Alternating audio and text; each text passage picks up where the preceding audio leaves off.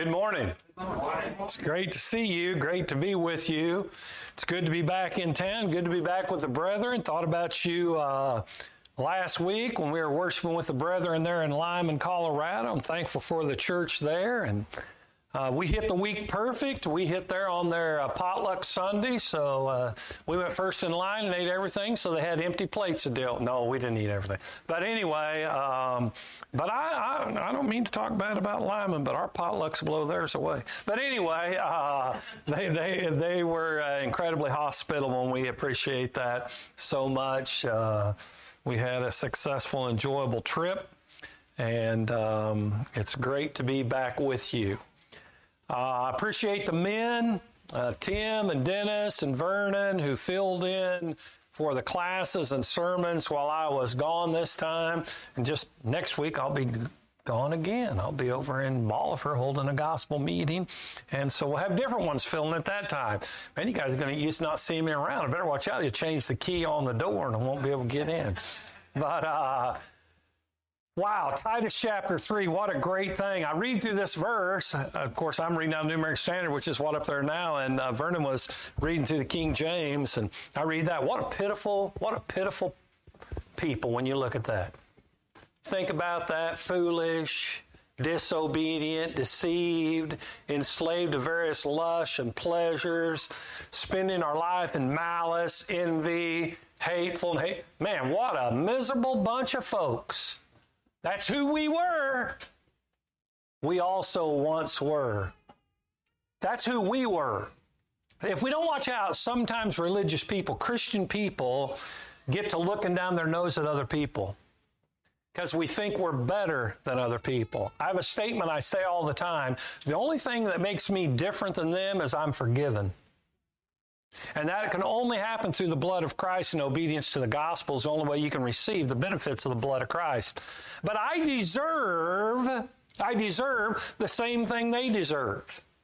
But by the mercy of God and His grace, I don't have to pay for my sins because Jesus already did, and I get to go to heaven. So how great that is. But I think this is a strong point that he makes here, and that's how come I just chose just chapter 3. And I know the context goes further, but I thought you might want to eat today and get out before 5 o'clock. So we look at this. If you remember a couple weeks ago, he reminds us to be subject to rulers and authorities, obey the law. We need to be law-abiding citizens. We're not lawbreakers. We're law-abiding citizens. And we're going to be ready for every good deed. And then he goes on, but we weren't always like that. We weren't always like that. So I want us to think a little bit. Turn with me back to chapter 1 of Titus and verse 16. When I read verse 3 of chapter 3, I thought about this verse at the end of chapter 1. And this is what happens to a lot of people, a lot of religious people. They profess to know God. I'm a Christian. They profess to know God, but by their deeds, they deny Him. They don't do what He says. I got a book that tells me what God wants me to do and does not want me to do. If you say you know Him and don't do it, well, let's read on. By their deeds, they deny Him, being, here we go again, detestable and disobedient, worthless for any good deed. There'll be no eternal benefits to people that haven't come to know God, and that's talking about getting into a covenant relationship with Him. Tammy and I, as of yesterday, have been married 46 years. You know, you can look in the Bible, and it talks about the husband and wife relationship, and whenever someone's going to come to have a child, it will say something like this, and he knew her. It's talking about this relationship, this covenant relationship that people have. And so you look at that. So we have to have a covenant relationship with God. We've got to be in this. We've got to do what He commands us to do to reap the benefits of a relationship with God. And so it's so strong in here. So understand, you can say you know God. That doesn't mean anything. You can tell me you did this. I can tell you I did that. Well, you know, I might say, show me the pictures. You know, actions, and we look at factual things, that's way bigger, and we can see them, and you can say anything. That doesn't make it so. Just because you say you're a Christian, does that make you a Christian? Just because you say you're one of God's children, does that make you one of? No. Always bugs me the most when people say, well, all people are God's children. No. You're only adopted into God's family if you obey the gospel. That's how you become a child of God. We can look at those passages. I don't have them planned today, but you ask me and I'll give them to you later. But let's look at a few passages about this, who we once were. It's so important for Christians to understand, I'm not who I used to be. That's who I once were. Now, on our way back, Friday, we went through Winfield, Kansas, where Tammy and I grew up, and we saw people and stayed with my sister and brother-in-law, and Steve and I was talking a little bit, and we know, because we ran around with best friends, who we once were.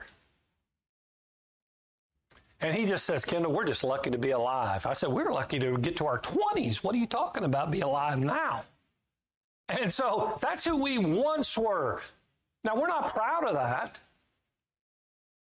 That better not be who we still are. That's who we once were.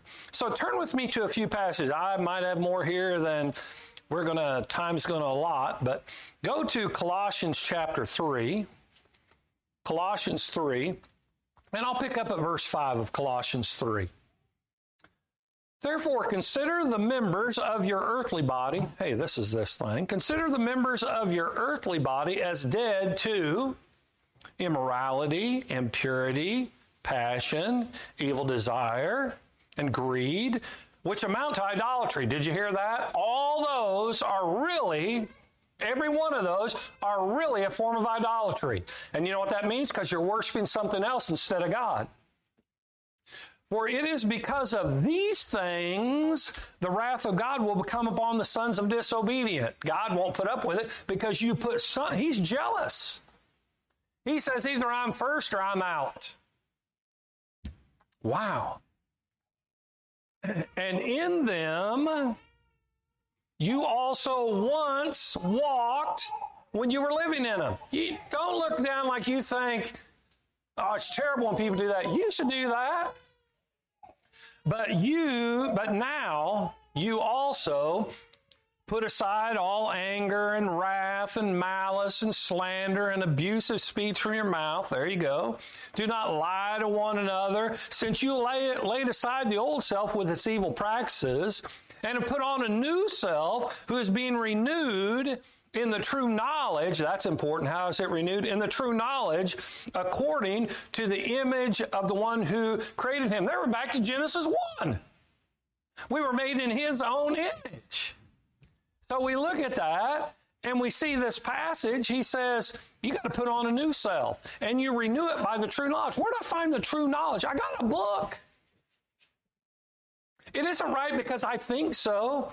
It isn't right because my mama said so. It isn't even right because you or I say so. It's got to get to the true knowledge. This is the truth. The Word of God is truth. And so we hold on to that. He said we got to renew ourselves according to this. So I got to get where I look more like what it says rather than like Kendall. Wow. So we've got to get more like Jesus, more like Jesus. We've got to put on the new self, but we got to get the old self out of the way. It isn't like trick or treat and Halloween. Okay? Trick or treat and Halloween, people put a mask on. They wear it for a little while and then they take it off and they still look exactly like they always. There was no real change. There's Christians do that too. They put their jacket and tie on Sunday morning. Man, I look real Christian today, don't I? But the rest of the time, they cuss like everybody else, dress like everybody else, act like everybody else, live like everybody else. But boy, they look good on Sunday. No, you got to put the old, you got to get the old, so you got to change from the inside out.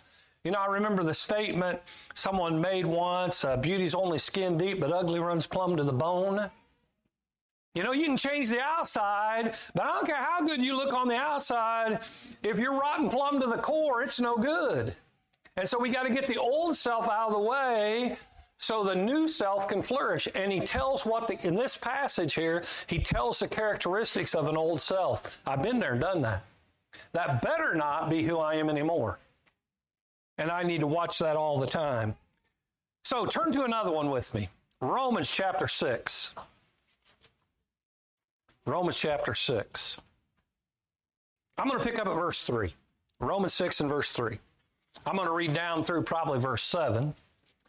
But he says, or do you not know that all of us who have been baptized into Christ Jesus have been baptized to his death? Did you hear that? When I was baptized, it had something to do with death and something to do with the death of Jesus. Therefore, we have been buried with him through baptism into death. Okay, somehow I'm taking part in this death. So that as Christ was raised from the dead through the glory of the Father, so we too might walk in newness of life. So when I come out of watery grave of baptism, am I supposed to walk, live a different way than I lived before I was baptized? Amen. Said, you're new. Now, I know my sins have been washed away. I know I have a reservation made in heaven. I know Jesus added me to his redeemed family, the church, which he will save. But I got a change to make. I don't live the way I lived anymore. It should be obvious. Therefore, let me pick up at verse 5. For if we have become united with him in the likeness of his death, buried and raised, certainly we shall be in the likeness of his resurrection, knowing this, that our old self was crucified with him in order that our body of sin might be done away with, so that we will no longer be slaves to sin. When I was buried in a watery grave of baptism, I put something to death, my old self. I put my old self to death. And you know what? My sins were done away with. That's what it says right there. Verse 7, for he who has died is freed from sin. You know, I've met people who became Christians, who confessed Jesus, claimed all this, was baptized, but they never changed a thing. They never really repented. Well, you know, they didn't become a Christian, and their sins weren't done away with. If you just keep on doing the same thing if you were a drunk and you continue to be a drunk, if you're living in sexual immorality and you continue to live in sex, then there is no forgiveness of sin. Now, it doesn't mean you're going to learn things. It doesn't mean you're not going to learn things after you're a Christian that you have to, oh man, I didn't know that was wrong. Well, what are you going to do about it? We all still learn things, right? So when I learn them, either I can be rebellious and bow my back. Well, I'm going to do it this. We need to be a man like David, who was after God's own heart. He sinned what we would categorize as some big ones, right? We would categorize as some big ones. Killing somebody or having them killed, committing adultery with someone else's wife.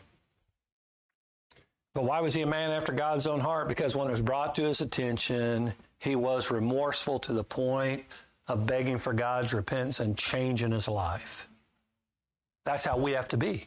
So when it comes to us, we don't need to balk and say, who do you think you are? I'm the king of Israel. That's what David could have said. He could have asked for Nathan's head, couldn't he? He could have. But then he wouldn't have been a man after, I want to be a man after God's own heart. Let's look at another one. Oh, there's so much even in that one still. But 1 Corinthians 6, I mention this passage a lot because I think it's really plain. Now, we're going to go to verse 11 because I want you to see something, since we're with the idea of once we were, there in Titus 3. It says, such were some of you, okay? So whatever came before this is explain some people in Corinth that used to be this way. And probably we fit into some of these categories or participated in some of these sins before we became Christians. But it says, such were some of you, but you were washed. Let's see, did Ananias tell Saul of Tarsus, what are you waiting on? Arise and be baptized and wash away your sins, Acts 22:16. But you were sanctified, but you were justified in the name of Jesus in the Spirit of our God. So this is who you were, pointing out this is no longer who you are. So some of you were this. Go back to verse 9. We'll read 9 and 10. They were what? Or do you not know the unrighteous, and we talk about that all the time, righteous is doing what's right, unrighteous is not doing what's right. Or do you not know that the unrighteous will not inherit the kingdom of God? Will the unrighteous go to heaven? Poor grammar, but it ain't going to happen. The unrighteous will not inherit the kingdom of God. Do not be deceived. Now, he's going to give you a list. This is not a complete list, as you'll see as we go on. But he says, Do not be deceived, neither fornicators, nor idolaters, nor adulterers, nor effeminates, nor homosexuals, nor thieves, nor the covetous, nor drunkards, nor revilers, nor swindlers will inherit the kingdom of God. Wow. Such were some of you. Could you, sometime in our past, could we have committed some of these sins and still go to heaven? I can if it's who I used to be, and it's no longer who I am. But if I continue in them sins, will I inherit the kingdom of heaven? I got it. Those have to be past tense. That has to be who I was, not who. So it's powerful in Titus when he says, we once were. Isn't that interesting? The Apostle Paul, writing to Titus. In this one, he says, such were some of you. In Titus, he says, I've been there too. Such we were. I think that's so powerful. Galatians 2 and verse 20, Paul says, for I've been crucified with Christ. He says, I live by faith. And he says, it's no longer I who live, but Christ lives in me. He said, I'm a changed man. If you read the life of Paul before he met Jesus on the road to Damascus, and you read, well, he was Saul then, and you read about his life after that, was there an obvious change? Like night and day, like hot and cold, like one thing to another. Wanting to kill Christianity to wanting to see it spread more than anything.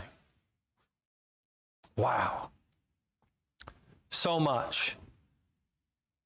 Go back to Romans this time, Romans chapter 8. I'll try not to get lost in Romans 8 because I want to cover a couple other things too. Romans 8, what a passage about who we were and who we are. And he tells us there's two sides of us. Do you know? I know some of what, and I've been sitting in the class all the time because I was back with the boys, but in the beginning of Genesis, the majority of it at the very beginning is about physical creation. And even about God took the dust of the earth and formed a physical man.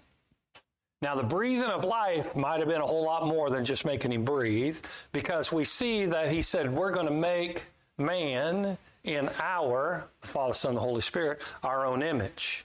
Okay? So I want you to think about that. So I'm different.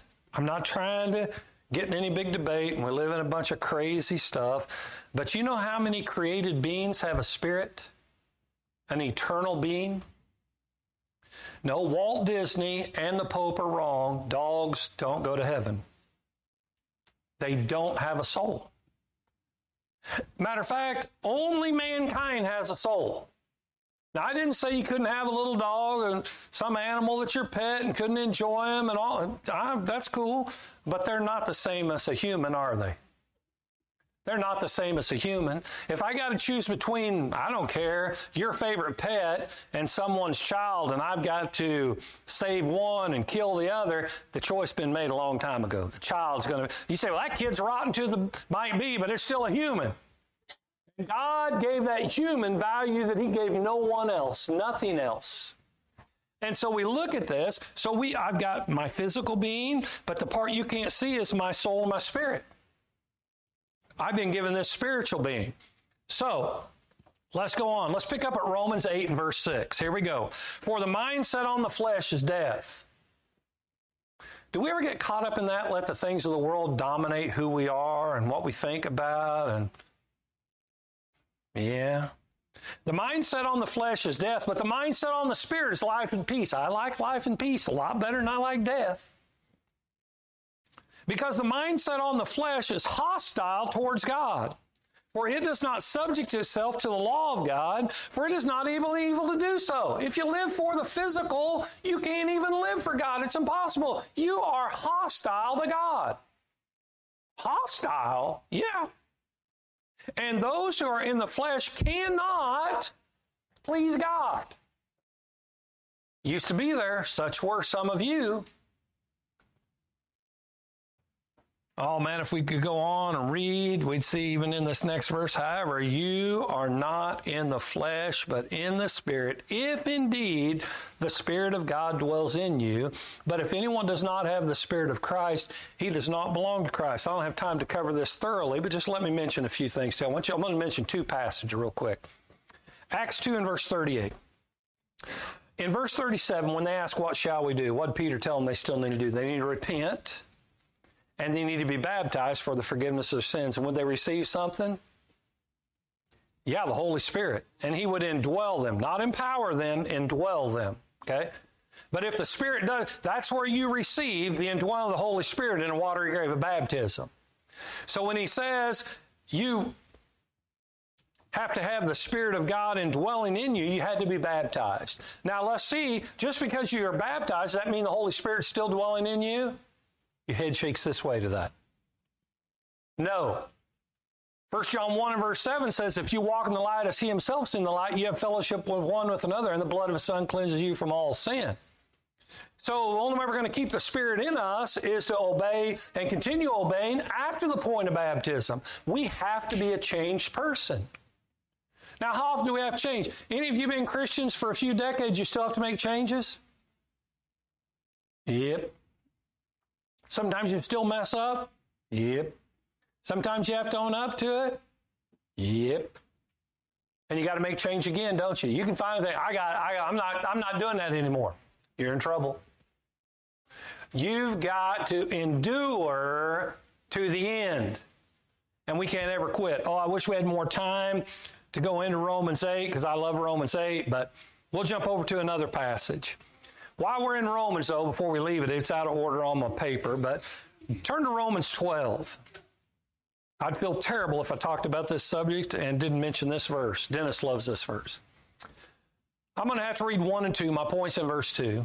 But in verse 1, it says, therefore I urge you, brethren, by the mercies of God, to present your bodies a living and holy sacrifice, acceptable to God, which is your spiritual service of worship. Do not be conformed to this world, but be transformed, listen to this, by the renewing of your mind. Remember the other one said, you need to be renewed in the true knowledge. You got to get the true knowledge in your head. You got to get it in there, the renewing of your mind. That's how you're transformed, so that you may prove what the will of God, that which is good and acceptable. So do I need to study the Bible on my own so I can better understand it, so my mind can be more set on the truth? Do I need to take advantage of when brethren come together and study the Bible together? And sometimes do they hit on something maybe we wouldn't have thought about, or maybe even in the discussion, or, oh man, I hadn't thought about that part. And so we learn from that. And we renew our mind. And let's say we come to the service and everything that's taught and preached is something we already knew. But does it renew again what we already know? Isn't that important? You know, if you're going to remember something, you need to repeat it. Yeah, sometimes you get worn out with repeating things. You know, it's just like when I was driving down the road, it says construction coming. And then I drive down, I seen the first orange sign. Why does it say it again? And it says it again and again. They want you to know here up here in a little while you're going to get in the left lane because the right lane is closed. Well, I'm going to be a slow learner, so I'm going to stay in the right lane till the arrow's flashing on my hood. Okay? No, you look at that. They're trying to let you, you can't miss this. You know, God's like that. He said, I want you to miss it, so I'm going to go over it. And over. And so when we preach and teach, it's rare that I go to a church service when I'm not preaching even, or sit to a Bible class, that I hear some subject in the Bible that I never heard of. Because I've been reading and studying the Bible all my life. But sometimes, wow, I never thought about that. Or they'll say, oh man, I never thought about saying it like that, or never thought about that analogy. And they're just gems that just jump out at you. Or I'm reminded, wow, I hadn't thought about that in forever. And I know that's an overstatement, but you got my point. So turn with me while we think about that. So we got to we don't need to look like the world, act like the world, be like the world. We need to stand out in the crowd. Sometimes I think, I don't want to be mean, but sometimes I think we're ashamed to stand out. I'm telling you what, if Jesus lived in 2022 and he worshiped with us today and ran around with you this week, your life would be noticed. If he was with you all day, your life would be noticed more than it ever been noticed because he's different. Peculiarly different from the world. I think he would say things when we let things slide. I think he would say things in ways you and I never have even thought about saying them. Because he understood the flesh is unimportant and it's hostile towards God, but the Spirit is that which gives life and peace. So turn with me over to Ephesians chapter 4.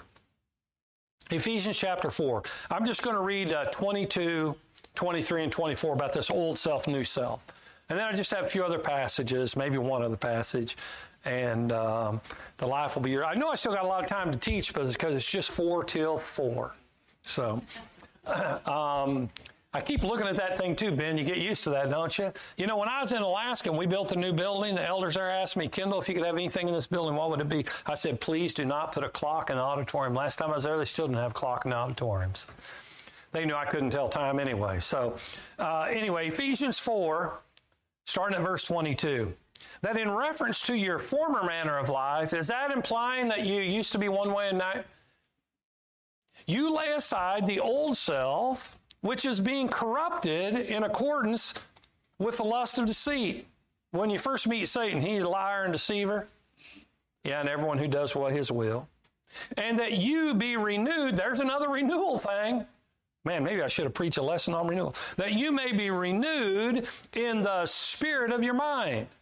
And put on a new self, which in the likeness of God is created in righteousness and holiness and truth. So what are you supposed to do with the old self? Lay him aside and put on a new self. You know, you need to be looking different, and you need to look like God.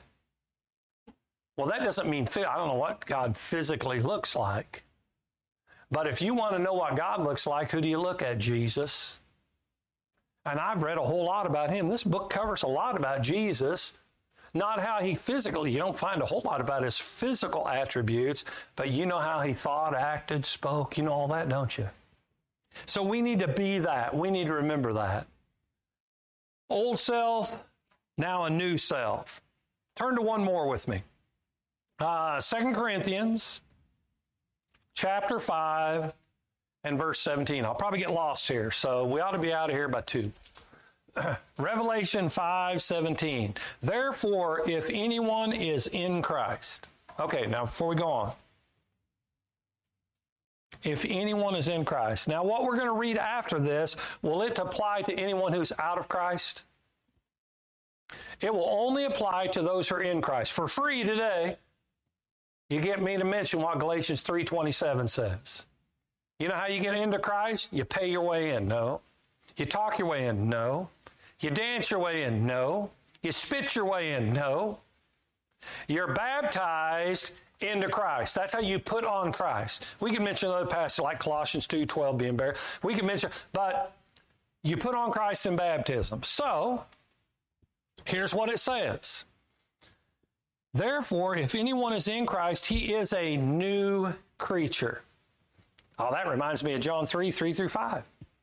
If you've been born again of water or spirit, then you get to enter into the kingdom of heaven. But you have to be born again. You have to become a new creature. Not that physically become something different. You know, if I look like me when I go in the water, I'm still going to be bald-headed when I come up out of the water. I'm still going to have blue eyes when I come up out of the water. And I'm still going to be, even though the world doesn't seem to understand, I'm still going to be male when I come out of the water. Okay? But something better had changed on who I really am on the inside. Okay, so we look at that. He says, if anyone is in Christ, he's a new creature. Old things passed away. Behold, new things. But you're totally living for something different. Now, all these things are from God. Did you hear that? It didn't say all these things are from Kendall. These aren't from Kendall. Don't say the preacher said. Don't say Kendall. This is from God. Did you hear me? Now, these things are from God. Who reconciled us to himself through Christ and gave us the ministry of... What's that mean, reconcile? He bought us back. He made us to start with. We sold ourselves into slavery to Satan by sinning, and Satan owned us, and God bought us back. And I'm telling you, he grossly overpaid for me. He gave his son for... He got took.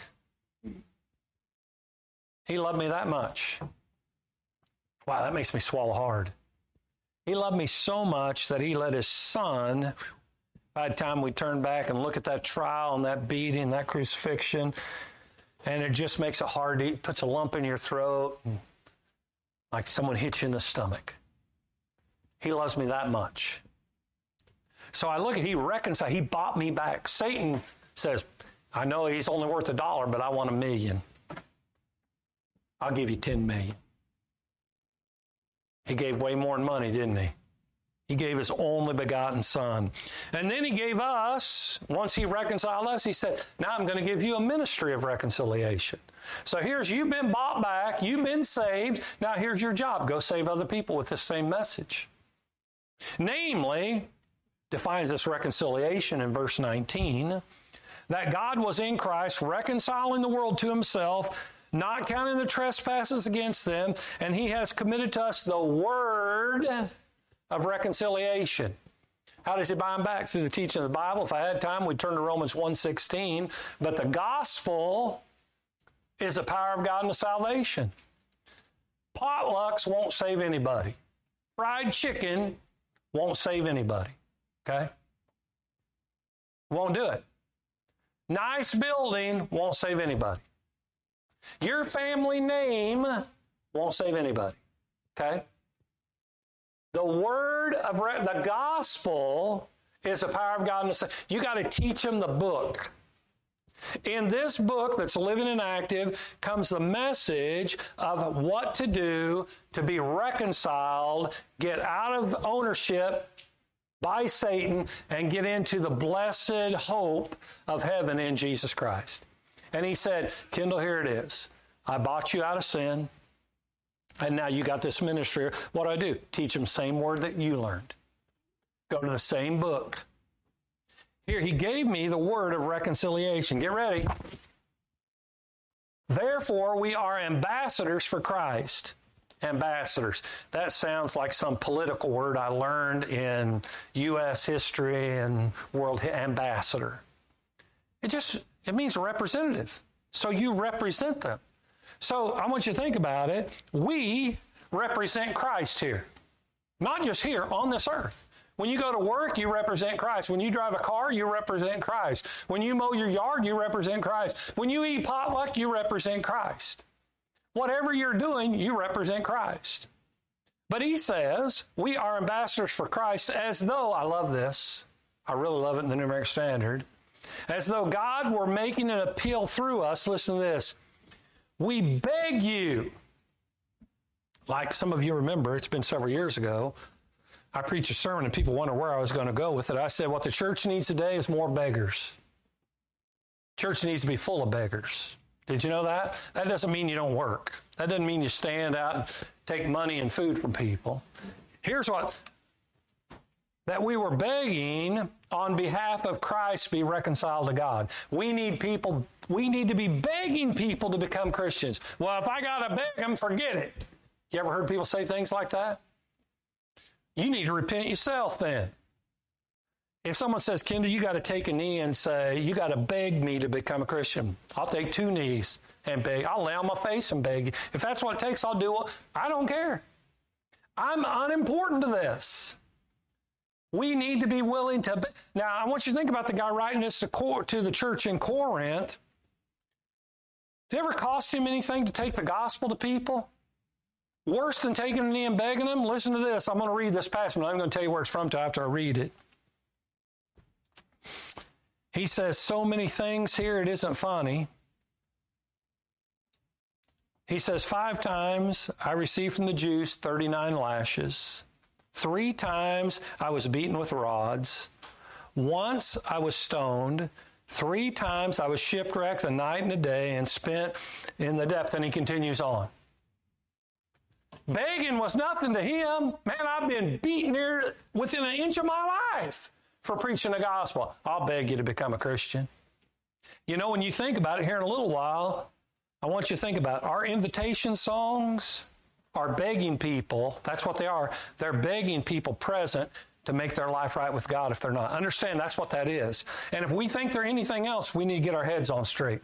If our life isn't right, everybody in here singing that song is begging you to get your life right with God. You don't want to leave here unless your life is right with God. So let's back up. I better get back to that passage. Chapter 5, I'm going to start again at the beginning of verse 20. Therefore, we're ambassadors of Christ, as though God were making an appeal through us. We beg you on behalf of Christ, be reconciled to God, because he made him who knew no sin to be sin on our behalf, so that we might become the righteousness of God in him. So, wrapping up, go back to Titus 3. We also once were, brothers and sisters, if we can't say that, we once were this, because we still are this, then you need to correct that today. If you've never put on Christ in baptism, then you weren't once that, you still are that. And you need to confess the name of Jesus, repent, and be baptized for the forgiveness of your sins, so that in that watery grave of baptism, your sins are washed away, Jesus adds you to the church, and you have a reservation made in heaven. And you come out of that water to walk a changed new life. If you're a Christian and you got caught up in the mindset and the actions of sinful life, God wants you back. Here's what it takes. You need to confess that sin, and you need to repent, and you need to be reconciled to him. If we can help you, we beg you to come as we stand and sing.